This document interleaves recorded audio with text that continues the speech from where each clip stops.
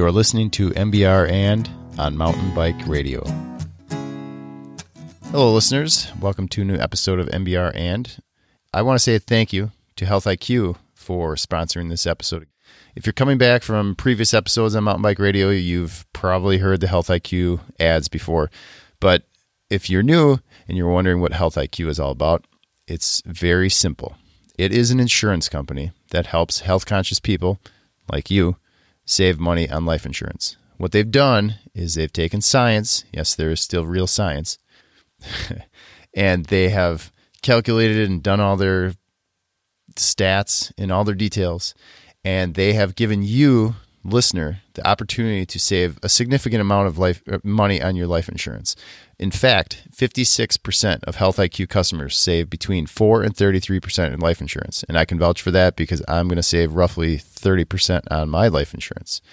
These are exclusive to Health IQ clients. How do you find out if you qualify or go to get a free quote, whatever? Go to healthiq.com/MBR. Or if you happen to be on the phone with them already or just dialing, you can always just mention the code MBR, and that'll get you going, see if you qualify, get your free quote, and really help us out. That's all. I hope you enjoy this episode of MBR, and if you have any questions, comments, whatever it is, ben@mountainbikeradio.com. Enjoy this episode, and have a great day.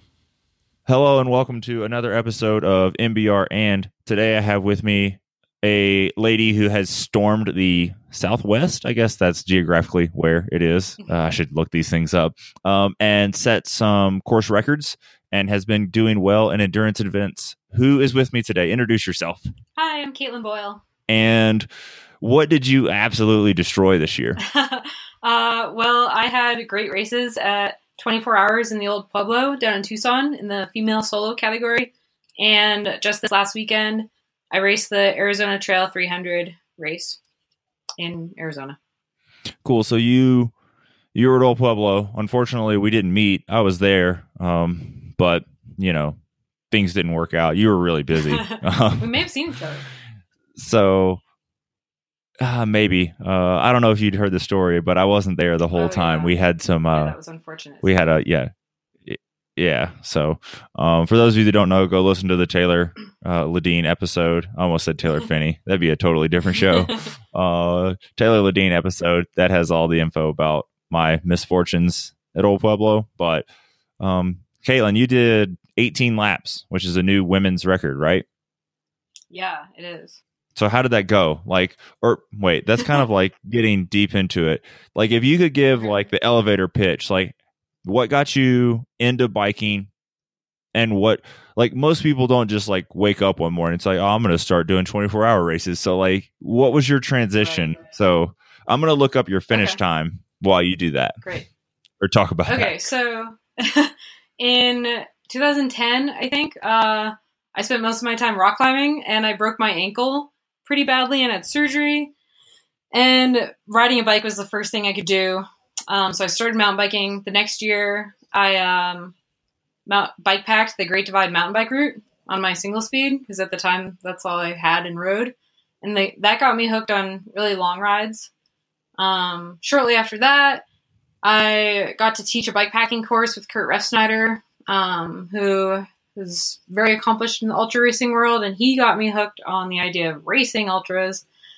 And since then, probably 2014, I think, is when I did my first ultra. And I've been hooked on it. I've been trying really hard with all sorts of successes and struggles since then. And you kind of got started with salsa, which is like hard to beat, right? I mean, I'm going to race bikes and I'm going to have good bikes. They're pretty good. Yeah. When in 2014, I started riding for salsa and was really lucky to have their support for a lot of mostly bike packing, and some racing pursuits. And Kurt and I, for the last 4 years, got to travel around the world on salsa bikes and, race some ultras and race some 24s and did some shorter stuff on single speeds. And yeah, that's really how I got going and started to build momentum in this. Well, cool. And then when did you join forces with Pivot? I joined forces with Pivot just at the beginning of 2018. So it's been a few great months and really successful. What did you race at Old Pueblo? Fortune on SL? No, Mach 4 carbon, so 27.5 wheels. Oh, okay, cool. Yeah. Man, how tall are you? I'm 5'2". Okay, cool. Yeah, pretty short.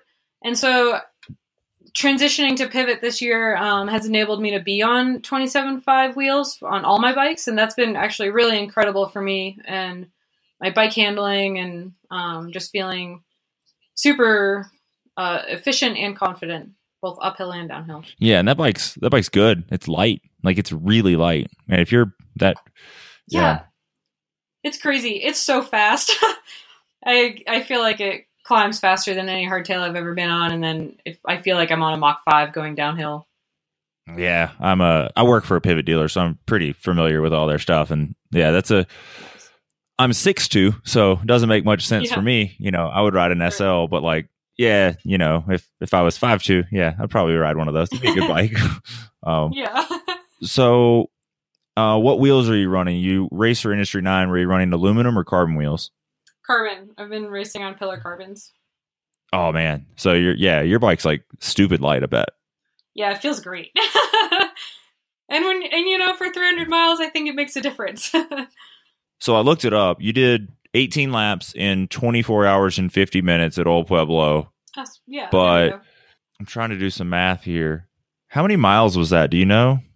It was just shy of 300 miles. Okay, cool. So I've been averaging up, you know, with my warm up. I rode 300 miles. Wow. Yeah, that's a lot. That's a whole lot. Yeah. Yeah. And Taylor said he ran a tire. Like, I thought I went aggressive. Like, I got a new bike like a week before, and it came with icons, and I was like, icons in the desert, that'll be fine. And he ran like a tread light or something ridiculous. What tires were you running? Oh, really? Yeah. I ran the Maxxis 2.2 icons, front and rear. Okay, yeah, that's what I rode. And he rode like an icon in the front and a tread light in the rear. And I'm like, I didn't know that was even a thing. I didn't either. I guess that's the difference between 18 and 20 laps. That and Taylor's incredible. And I'm sure testosterone has something to do with it too. I mean, let's face it, you know, like, well, I don't know. I've done some like reading lately about ultra running, and like that 24-hour time period, like the whole like dude toughness thing or like the dude testosterone thing stops mattering as much. Like, it just comes down to like, you have to just keep going. So, you were the first woman to do 18 laps, right? Yep, I was. And I'm not trying to make this all about him. This will be the last mention of Taylor because he got his own show. But so like, that's really cool. Like, two Pivot riders set 2 course records. Yep. The same, like concurrently, I guess you would say, like it happened at the same time. So, did you have, like, what was your strategy for the event? What made this all possible? Oh man. Well, I think similar to Taylor, this wasn't my first time trying this. This was the 4th year in a row I'd started a solo race at Old Pueblo. The first year I hurt myself in the bitches and stopped in the middle of the night. The second year I won with 16 laps. Last year, I wasn't in it mentally because of other life shit. And then this year, the main thing was that like I'd had carved out time in my life beforehand to train properly for it. I work in the field teaching outdoor education, so training while like backpacking isn't always the most ideal. So I didn't do that leading up to this race. And then the main thing was that I just went into it with a whole new level of confidence and positivity and commitment that I'd ever approached any race with before. And so I just showed up on the start line, calm and convinced that like I just knew I was going to do 18 laps. Like there's no question about it. It was going to happen. And I approached it as if that was my race and all the other people there were just other people out there with me while I was doing this. Like it wasn't really a race against other people for me until the end. And at that point, 18 was on lockdown unless something out of my control happened, which fortunately it didn't. So it was like going to do a 25-hour interval. Like you knew what you had to do. You showed up, like you said, you showed up ready. Totally. And I guess mentally, one of my strategies was that I didn't even think about it as a 25-hour race. I just broke it down into intervals. And so just like all the other days doing intervals, I was focused on my splits for shorter chunks. And that allowed me to just remain present and focused for what then ended up being 25 hours. So when you say splits, do you mean like you knew you needed to be like going back up like the final climb in this time, or was it broken down into like I need to enter this? We're too far from the event now, Right. and Yeah, I'm terrible with trail names. Like should I go into the snake section here? Should I go here at this time? Like you knew every lap where you were supposed to be like changing trails. not so much about that, more about just effort and perceived exertion to execute different lap times. Like you'll inevitably have faster first laps. Like you're just fresh. No matter how much you try to govern yourself, you're going to go faster. There's adrenaline. Everyone else is going fast. And then, so I had like, I'm going to average these lap times for the first 3 laps. And then the next 3 laps until dark, I'm averaging these lap times. And then and I had it broken down by either 3 or 2 laps. And then I had a goal, like by midnight, I want to have ridden, I think it was 9 laps or 10 laps or something. I also forget. And so then I was over that, and it was just about getting through those graveyard hours with a certain average lap time over the course of 3 laps. And that's just how I went through the entire 25 hours. And it let me not think about how long it is to be riding, but I could actually think about what the task at hand was. And that was just like a 120 lap and then a 120 lap. And that's just how it happened.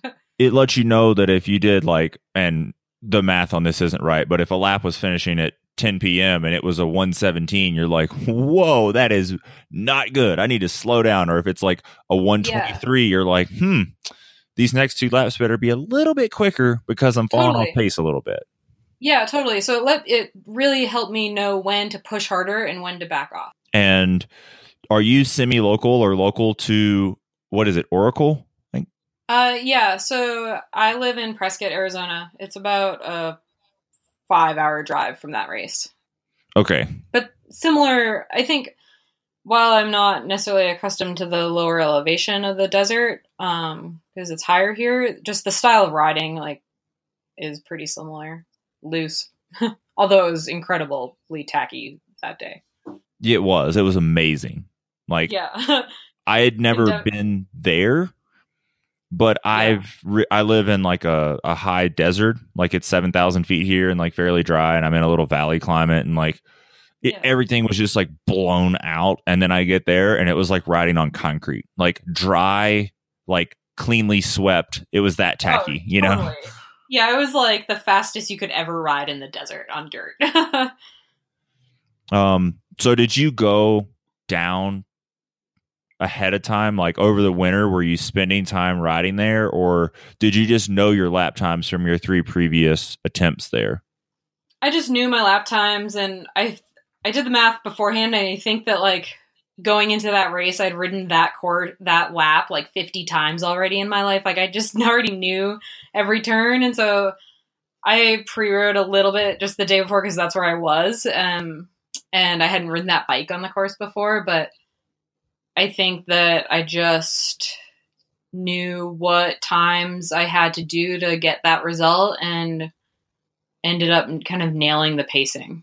And that was a huge success for me. And I don't really know how that happened. Did you have anything bad happen? Like, was there anything weird? Like the food you've always eat started rejecting, or your foot fell asleep, or your finger fell off? I mean, is there anything like goofy that happened? Well, I crashed on the first lap, and I felt really dumb in the moment because I put all these other people at risk. You know, I was in a Congo line and pulled something out of my pocket and didn't get my hand out fast enough, and I totally T-boned this barrel cactus that sent me flying over my handlebars. And I landed really hard on my back, and I separated a rib. I didn't know that at the time. My back just kind of hurt. And so a success in that was that instantly, like, I had this oh shit moment, and I didn't let it get in my head. I was just like, well, my back is either fine or it's not. And I'm just going to keep riding my race and deal with it as it presents itself. And so fortunately, it didn't really cause a problem. Like, I couldn't stand up to climb very comfortably for the rest of the race. But fortunately, that course, like, when you're racing solo, you don't really have to. And so I think my butt got a little more work because I just spent the entire time sitting. But my back... Yeah, that's rough. It was hard. But my back did fine. And the only other thing was I lost feeling in my left hand sometime early in the morning. And I think that might have had to do with the crash. But it was fine. I was able to deal with it. It's just part of riding solo, I think, is having some pain at some point. Yeah, and it's like, it's not like you crashed and then you had like sharp shooting pains. It was just like a dull ache that was like mildly annoying. Yeah, like it hurt more after the race when I stopped moving than during it. So I felt really lucky because of that. So were you able to like descend out of the saddle though? Could you like stand and like give yourself some respite? Yeah, totally. It was more just like the feeling of holding onto the bars and pulling as when you're standing, but standing while descending was totally fine. Gotcha. So you didn't have and what's the name of the last climb? Like when you're heading back towards the city? I really don't remember the name of it. Is it his and hers? I don't know. Yeah, I don't know. It doesn't matter. But like you didn't have the luxury of like standing in what I would call like single speeding, like where you just kind of leave it in a hard gear and like, row up the hill and then like sit back down. You just wasn't an option. No, there's none of that. There's a lot of spinning. So that's a bummer. I feel like you need a cookie now. Well, I did eat a lot of cookies. That was one thing that went really well. Was my stomach was just on board the whole time, and I think the cloud cover and the temperatures helped a lot with that. But I also, one of the results of having tried so many times with these ultras is that I feel like I went into this just with a really good plan for all those logistical things. Cool. Well, you weren't just like, maybe Pop-Tarts will work. You knew what you were going to eat. Totally. Yep.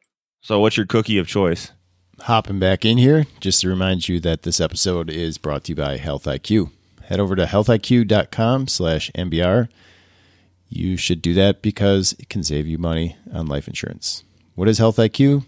It is an insurance company that helps health-conscious people like you save some money on their life insurance. So if you want to save yourself some money, be responsible, and help out Mountain Bike Radio, head over to healthiq.com/MBR.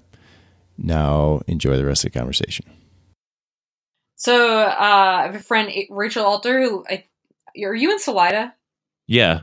So she lives over in Gunnison and has a bakery or like a baking business, and she has this cookie recipe. Does she have a butter tattoo? I don't think so. Okay. I don't know. All right, never mind. She really likes unicorns. But she's an amazing baker. She races as well. She was at Old Pueblo, one female duo. But she has this cookie that I had in September when I was up there with a geology through bikepacking class that is this gluten-free chocolate chip cookie that is the most delicious, moist, chewy cookie I've ever had in my life. And I decided I needed those for this race. And so she made me a lot of chocolate chip cookies and blueberry corn muffins. The muffins have also been one of my favorite race foods. And I just ate cookies and muffins the entire time. I think I had 13, it was either 13 cookies and 10 muffins or the other way around, but that's what I ate. Wait, 13 cookies, 10 muffins, 23. So they were big? And, they're big. And then I had at around dinner time and around breakfast time, I got off my bike twice to pee and have my chain lubed, and I ate a burrito twice. Oh man, what kind? Well, my mom was there. She made it, and I don't know entirely, but I know rice and cheese and I think maybe bacon or something was in it.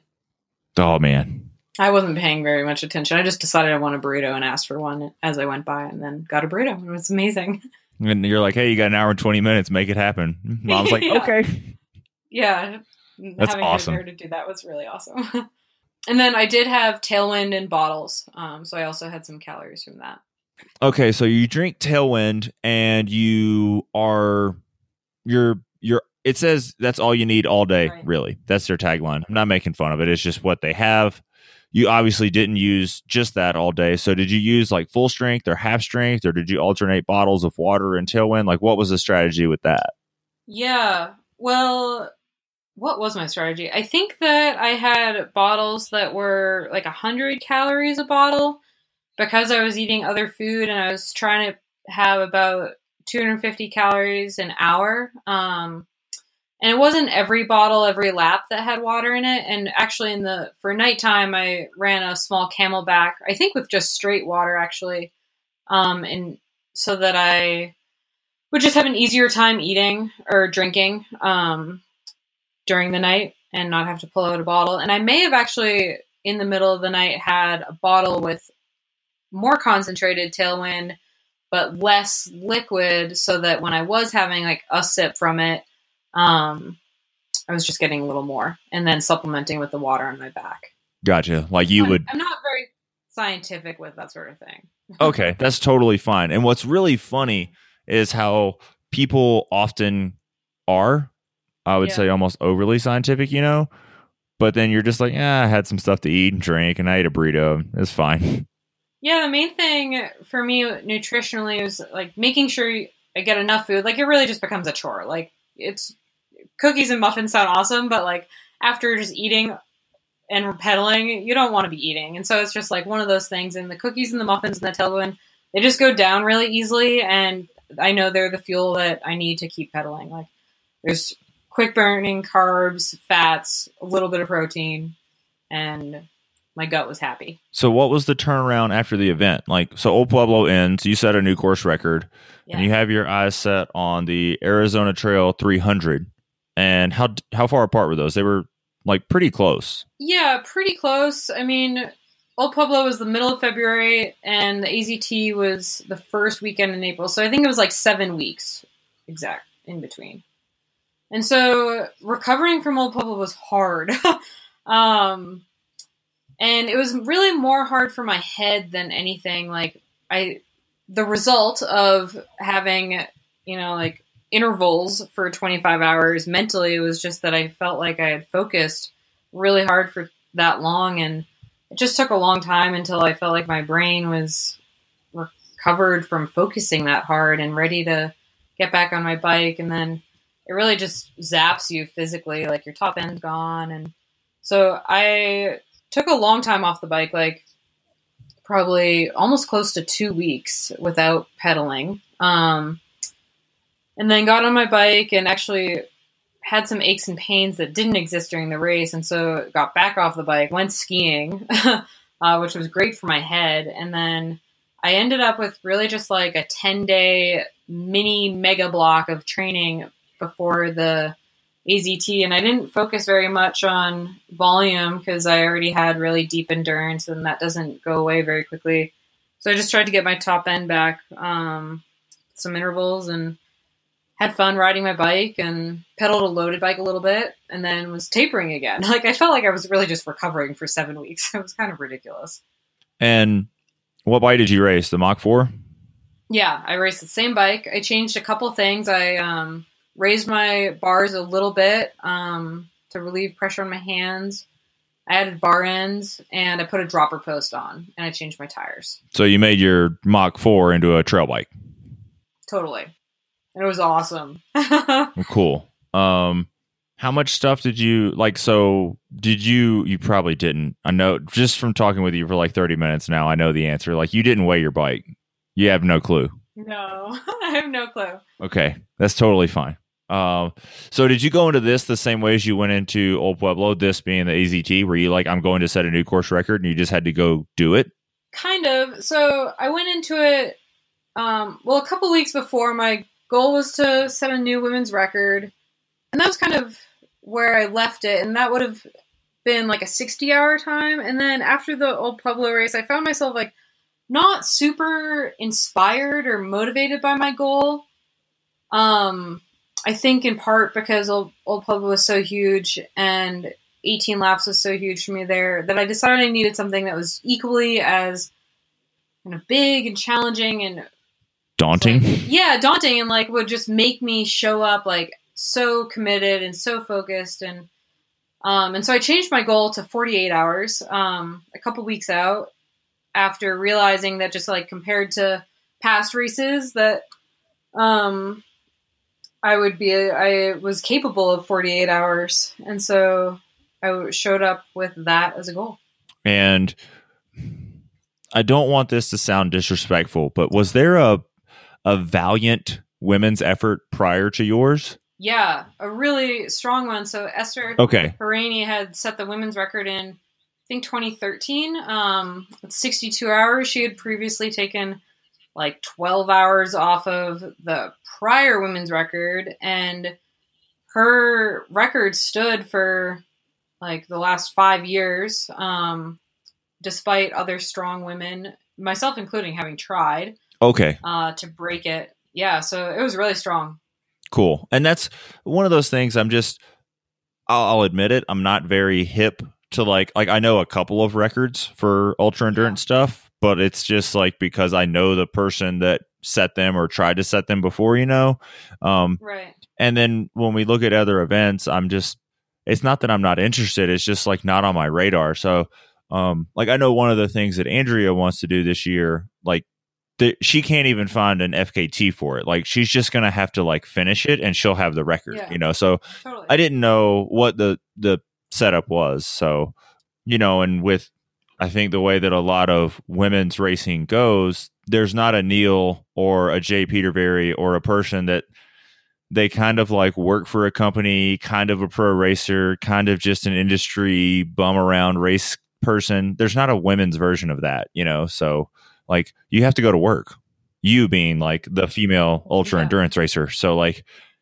sometimes there's just not people that have tried it because they literally can't get off work and drive there, Totally. Whereas those men get to, and I'm using my finger quotes here, work their way there and race it and work their way to the next event or whatever. So, and not knocking them, but you as, again, women just don't get that same opportunity. So, so you go in, you've reset your goal as sub 48. How did that go? Mm-hmm.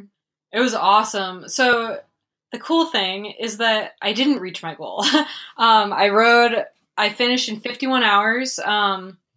Up until like 2/3 of the way through, I was right on the heels of Neil Belchenko, which was really exciting because I was getting to race one of the fastest guys in the sport, and Kurt Refsnyder was right there as well. He was racing the 750, so he was actually tempering his ride in the 300, but it was pretty incredible for me to get to find myself riding my own ride and then suddenly in the midst of a race. And I learned a ton from making little mistakes that led me to fall off my pace. I was on pace to ride a sub 48-hour race probably up until the last night, and then just made some little mistakes and came back from them and was able to finish just as happy and motivated and inspired and committed in the last like 5 or 6 hours of the race as I had started. And so that was a huge success for me because I've struggled with the things not going perfectly before. And Old Pueblo was perfect. Like, I mean, I crashed and it just turned out perfectly. And so to not have a perfect race was really great. And I saw that 48 hours is totally attainable for me. And so that was really awesome. I think for everyone watching that race on the internet via track leaders, to see a pink female dot like right there with Kurt and Neil was really rewarding. And like, I think that I was able to join along with some of the other women who have been demonstrating that we can race with the fastest guys in these races. Right. And it's like what I was saying. I think it was Scott Jurek. I don't know if that's how you pronounce his name, but like he was talking about how in the longer stuff and the running, as I said earlier, like it was the Leadville 100 run that he's Right. talking about. Like there's that lady, and I can't remember her name because I'm terrible at that thing. Like it's not just, it's all sports crap. Diana something maybe? Right. The really fast lady that's like nearly won Leadville a few times. Like totally. it's like, oh, it's over. I can't remember. He had like a distance, and he was like, if you look at this race, like no man is, or no woman can touch the men because it's like, you know, like say a 50K, you know, but like when you get to that like 85 miler or whatever, I don't remember all the specifics, but like it just doesn't matter anymore. It comes down to just plodding along, not making mistakes, going, you know, like, so yeah, that's when you talk about these events, like at something like a short track race, you know, that's probably not feasible for you. But when you look at things like Trans Am or Tour Divide and the longer, or even, you know, I guess anything over 24 hours, it really starts to be a level playing field. Yeah, which is pretty awesome. And then you were saying like you lost your goal and you were able to finish happily. So do you think that that's some maturity of learning? Like you've been doing these long races for, you know, you said you started in what, 2011? Is that right? 2014 for the long races. Yeah. Oh, okay. So that you started going like ultra. Well, wait, I thought you broke your ankle in 2010. You did the Divide the next year. Yeah, bikepacking. Sorry. I spent a long time bikepacking before I raced. Well, but I would say like you're not racing when you're bikepacking, but you're still like, oh, I want to get to this town so I can eat real food. Like, oh yeah, totally. Like, so would you say it's you push yourself?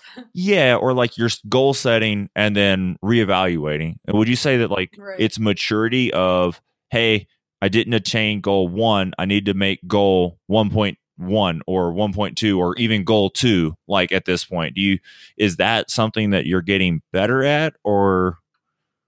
Because I don't think you settled, right? You're not just like, meh. Because when you settle, like your 48 hour, you miss that goal and then it turns into 58 hours because you lollygag and like piddle around, right?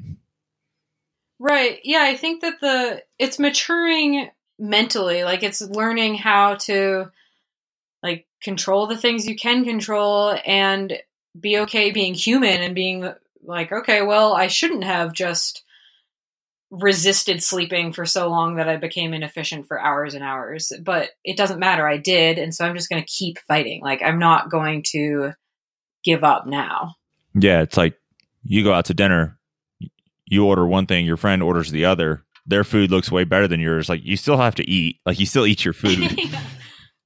You can't just be like, oh, well, I got the wrong stuff, I'm just not eating. Like, right. And you're like, and maybe next time I'll get something else. But right now I'm just going to make the best of what I have. Exactly. Like, and yeah, that's really hard. I'm still super young. And I really have a lot of trouble with that. So I'm honestly not really interested in anything over, I don't know. I don't even want to put a time on it. I would like to do things in a single day at this point, is I think the best way to put it. Yeah. Single days are great. But so are multiple days. Yeah, it's just different. It is, yeah. But you know, it's in an event of that distance, also you can. It's kind of like the difference between like, again, let's say short track or cross country and like a 50-mile race. Like if you have any mistake in a really short race, like, well, oh well, just like go back to the car. Like, but if it's as it gets longer, the recoverability, I guess is the way to put it, gets better, right? Like you can fix your screw ups because you have more time to do it. Yeah. And potentially more time invested in it as well. And so there's more time to come back. But I think that at least for me, the like not finishing really long races has weighed on me and been harder to recover from than shorter ones. Oh, yeah. I guess what I meant is like not actually quit, but like, you know, if you flatten a cross country race, you're like, well, I'm just going to ride in now. Like, right. But if you get did you flat it all? Like, what did you have any mechanicals? Oh, I see what you're saying. No, I didn't have any mechanicals this time, but there's definitely that wiggle room. Like, and you have to deal with everything. Like you have to stop and move food around and change batteries, like things that would be huge time sucks in short races. And everyone has to do those things in these longer ones. And a lot of people end up with mechanicals. as well. And you just fix it and make up time somewhere else, or it just kind of becomes part of it. Right. Or like and I'm sure you've like, not to like beat this horse to death, but like, if you're like, oh crap, I was stopped for 35 minutes, like you might even start going through more things in your head. You're like, okay, when I stop, what am I going to do? Oh, I'm going to start chewing this Cliff Bar, and then I'm going to start moving batteries, and then I'm going to drink some water out of my bottle, and then I'm going to filter more water, or I'm going to, move water out of my soft bottle into my hard bottle and drink a bunch out of the soft bottle so the hard bottle lasts longer. Like you get that, like you learn even as you go in those things. Oh, totally. Yeah. And I have a plan, like a checklist kind of mentally before every time I stop. That's a planned stop. That's like, I'm going to do this and then this and then this and then this, and then I'm getting back on my bike. Yep. And that way it just doesn't become a time suck of like, oh, now I could sit down and putter with the buckle in my shoe because I think that I should. Right. Like you end up having a party instead of just like having a layover. Yeah. Yeah. Because you end up in a place where you're just wanting to stop and take any opportunity to rest. And so, but really a lot of these ultras, I mean, it comes down to strength and mental focus and just your ability to stay on your bike and moving forward as efficiently as possible. Oh gosh, I had like something that I really wanted to ask and it just like vaporized. Planned rest. Oh, how much did you sleep? In the 300. Okay, so I slept for 20 minutes in the 51 hours I was out there. And that's actually one of the things, my plan was to not sleep. And I don't think that was a good plan. That's one of the things I learned. And I was really stubborn the second night about not sleeping until to the point where I would have been more efficient having taken a nap earlier and then being able to ride and stay on my bike upright and riding up and down things just more quickly. But I ended up just battling that and falling asleep on my bike and kind of like semi-crashing onto my feet, and to the point where like, okay, kind of like when you're driving, you're like, oh, I shouldn't be driving anymore. It's like, Kaitlyn, you shouldn't be biking anymore. You need to sleep. And so I did. And I felt so much better afterwards. And it was like night and day. I was just suddenly cruising again and riding well and really happy as well. And so that's one of the huge things I learned was just like when you start to lose efficiency because of fatigue, you just stop and sleep and you'll end up making up for that time you slept in forward efficiency later. Right. And I'm sure there's like a scale, right? Like it sounds like you're saying like if I had stopped screwing around and just like took a nap 8 hours ago, I would be 10 miles or whatever further down the road, or even let's say a mile, but I would be a happy Kaitlyn is what you said you were happy. And like, I'm sure if you're like, well, I'm 2 hours from finishing, I can't nap now. Like that's different. But when you're like far out, you're like, well, I just need a nap for a minute and then I won't crash into a cactus. I won't have all these issues. And like, I've ran into that bonking on longer rides, where it's like, I just, and then you start like you were saying, you're walking because you're tired. Like you just start questioning yourself on everything as well. You're like, whoa, I don't know if I can do this. And you walk it. And then you're like, oh, I'm already off like you said, fiddle with your buckle. You're like, well, I'm already off my bike. I'll just walk up this little hill too. Right. Yeah. It's a spiral, and sometimes we do things that spiral us up and are really great and helpful for our rides and achieving our goals. And then there are these other things or moments or decisions that result in a little downward spiral. And for me, I think that the stubbornness to not sleep resulted in a little downward spiral of inefficiency. And, but I ultimately was able to fix that and pull myself out of it. It's just that was one of those awesome lessons that I learned in my 51-hour ride that next time will let me go even faster. So what's next? Right now, so that was a pretty big spring of focusing and being goal oriented, and I'm really excited now to I'm gonna race the whiskey, so in the whiskey off-road here in Prescott in a couple weeks, so that'll be just interesting, a lot shorter I don't feel particularly fast, but I'm fun because it's it'll be fun because it's my hometown. And then I'm taking a little time off to work on the river up in Idaho. And my next big thing is racing 24-hour worlds in Scotland in October. Oh, gotcha. So you're going to go over also? Yeah, with Taylor. So I'm really excited about that. Oh, wow. So Yeah. That kind of screws up what I was about to like I was gonna like Johnny you and be like, hey, why don't you come race Vapor Trail? But right. Yeah, that I would love to race Vapor Trail. That's on my list, but maybe next year. And I'm thinking of a ITT of the Kokopelli Trail at the end of the summer, just as something to focus on before Scotland. And that was the first bikepacking trip I did, so it'll be kind of a cool opportunity to see how fast I can ride on it. Well, that would be, yeah. So you would be like your goal setting again. So you would, because and it sounds like silly, but like there's no training like racing. So, right. If you're gonna like have to be in shape, you may as well race something because then you can like race your way to shape.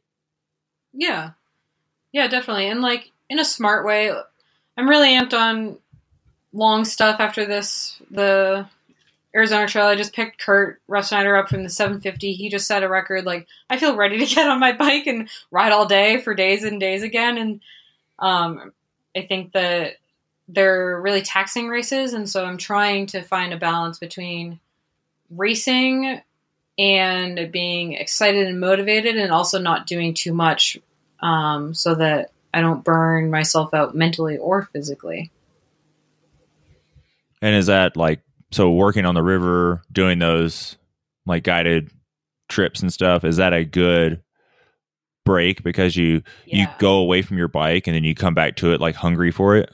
Totally. And it's like going away from my bike physically, but also mentally, just like completely being away from focusing on that day-to-day kind of like training athlete mindset. And I think that for me, at least, that's really healthy. And it's something else I'm really passionate about, like wild places and outdoor education. So, well, cool. That's really exciting. So, you're gonna Kokopelli and then 24-hour worlds. Are you gonna race Old Pueblo again, or is that like? No, I promised myself in the middle of the night that time next year I could be skiing.